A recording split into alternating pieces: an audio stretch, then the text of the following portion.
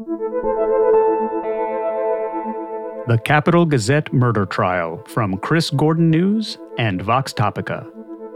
Here's your host, Chris Gordon. Jared wants to be your friend.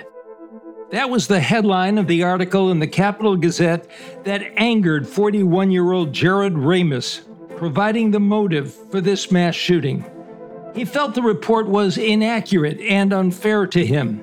His obsession led Ramos down a road that ended in the deadliest single attack on the media in American history: the shootings at the Capital newspaper's offices in Annapolis on June 28, 2018.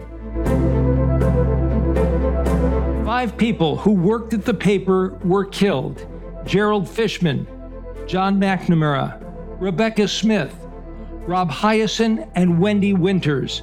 Not a single one of the individuals he shot had hurt him. None of them. An important witness in this trial to give the jury insight into Ramos is his sister, Michelle Jeans. She's 2.5 years younger than he is. They grew up together, but they haven't spoken in years. She appeared nervous and acknowledged to the defense lawyer questioning her that she was, and she was emotional, her voice breaking, using a box of tissues that was handed to her. Jeans told the court, Jared is intelligent, but as a teenager, he became a loner with no social relationships. She testified that Ramos told her the article was a personal attack on him by the newspaper and reporter Eric Hartley. He was devastated. He was very upset, his sister saying.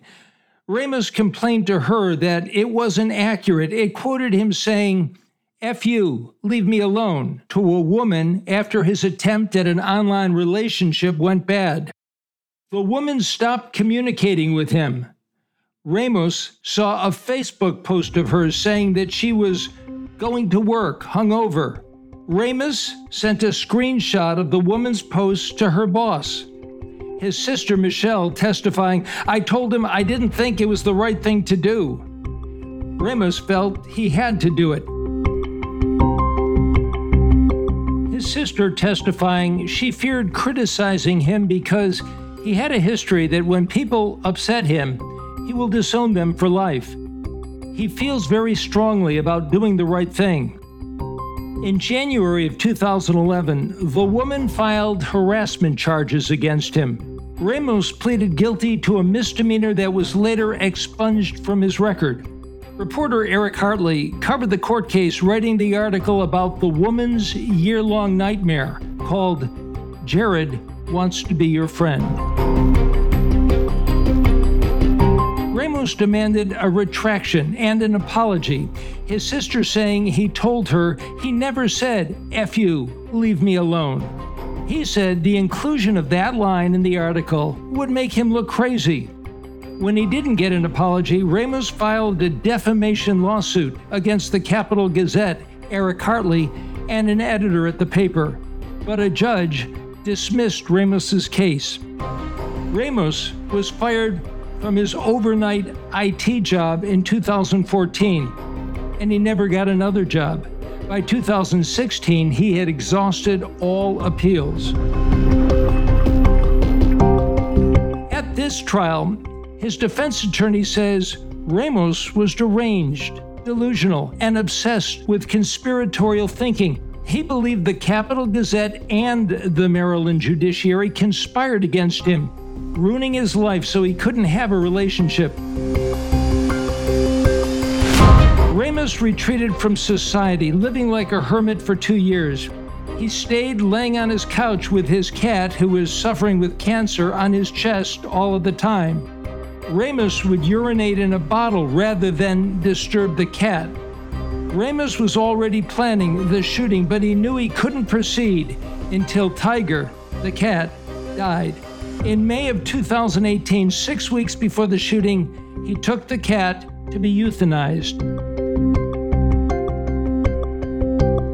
His defense lawyer says Ramos wrote, "I no longer cared to live in the world. I was done.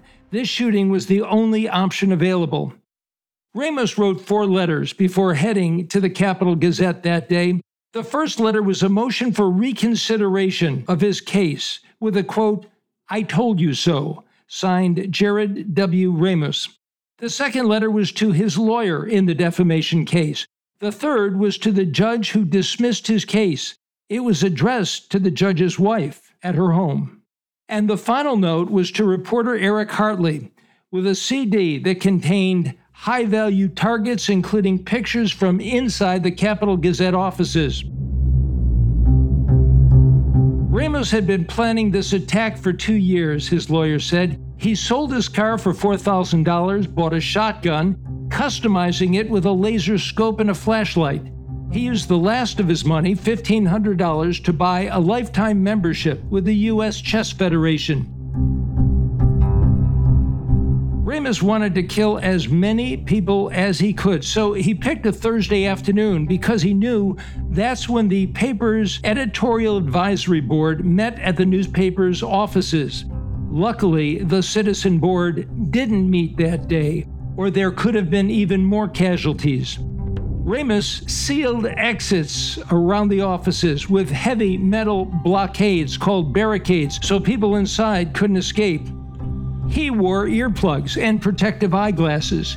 He used the shotgun to blast the double glass doors. His lawyers say he fired 11 times, shooting each person he encountered, some more than once. When he was done shooting, Ramos used a computer in the newspaper office to post on Twitter on an account he named for reporter Eric Hartley, posting, "F you.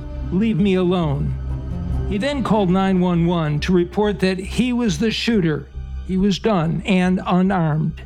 He found a place under a desk, laid face down to look like a victim, and took the band out of his ponytail. Now this case is in the historic Anne Arundel County Courthouse, just a few miles away from the scene of the mass shootings, with a jury of 8 men and 4 women. They are hearing testimony from witnesses and seeing videos of the gruesome shootings captured on office security cameras. Police body camera footage shows officers finding Ramos. He offered no resistance when taken into custody. Detective Kimberly Harding, a 23-year veteran of the Anne Arundel County Police, testifying about trying to question Ramos over a period of 8 hours in a small interview room, showing video clips of their interactions. He wouldn't give her his name, but he did comply when she asked to take a DNA swab from inside his mouth.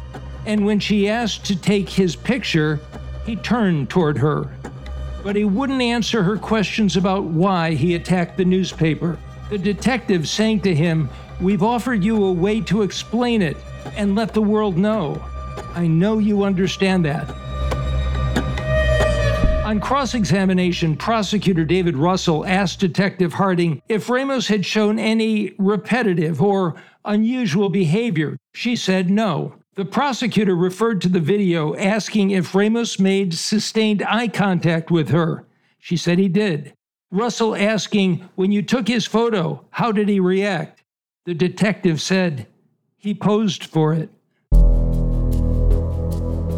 Jurors have been told that Ramos pleaded guilty to the 5 counts of murder in the first degree, 1 count of attempted murder, 6 counts of first-degree assault, and 11 counts of using a firearm in a violent crime.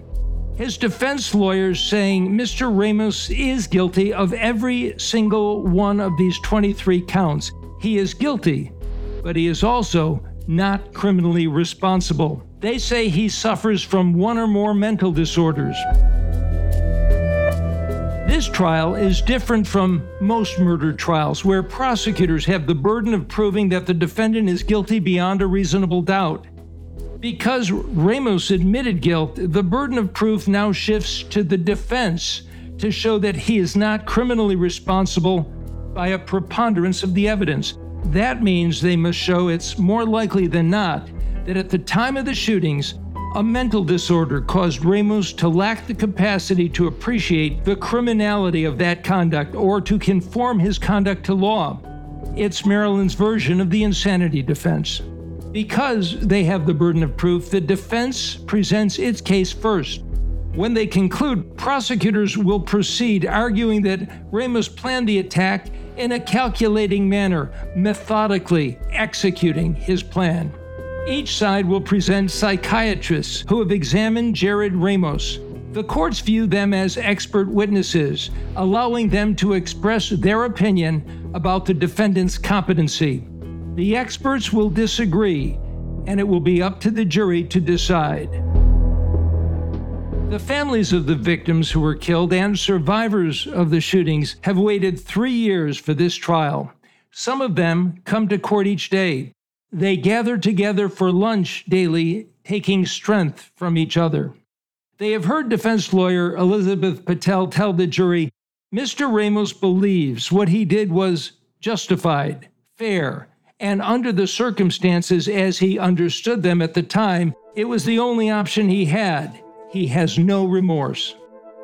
The lead detective in the investigation, Jason DiPietro, testified that during the forensic examination of the shotgun used by Ramos, an investigator found a piece of paper in the weapon. On it, this is written: "There are a few problems in the world that cannot be solved by clear and concise communications.